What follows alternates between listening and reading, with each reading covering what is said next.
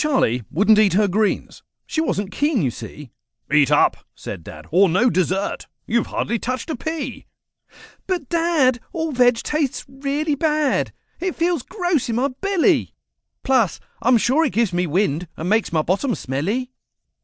Dad had a plan. Went to the fridge and rummaged for a cabbage. "It's time we took a trip," he cried. "Let's visit Planet Scrabbage." "You'll love this place," Dad chuckled, pulling Charlie to her feet. "Ignition on! Engines, go! Get ready for a treat." Scrabbage is amazing far away in outer space. A vibrant, fresh and colourful, veg-tastic, happy place. "Charlie, let's take a flight. We can be our own spaceship."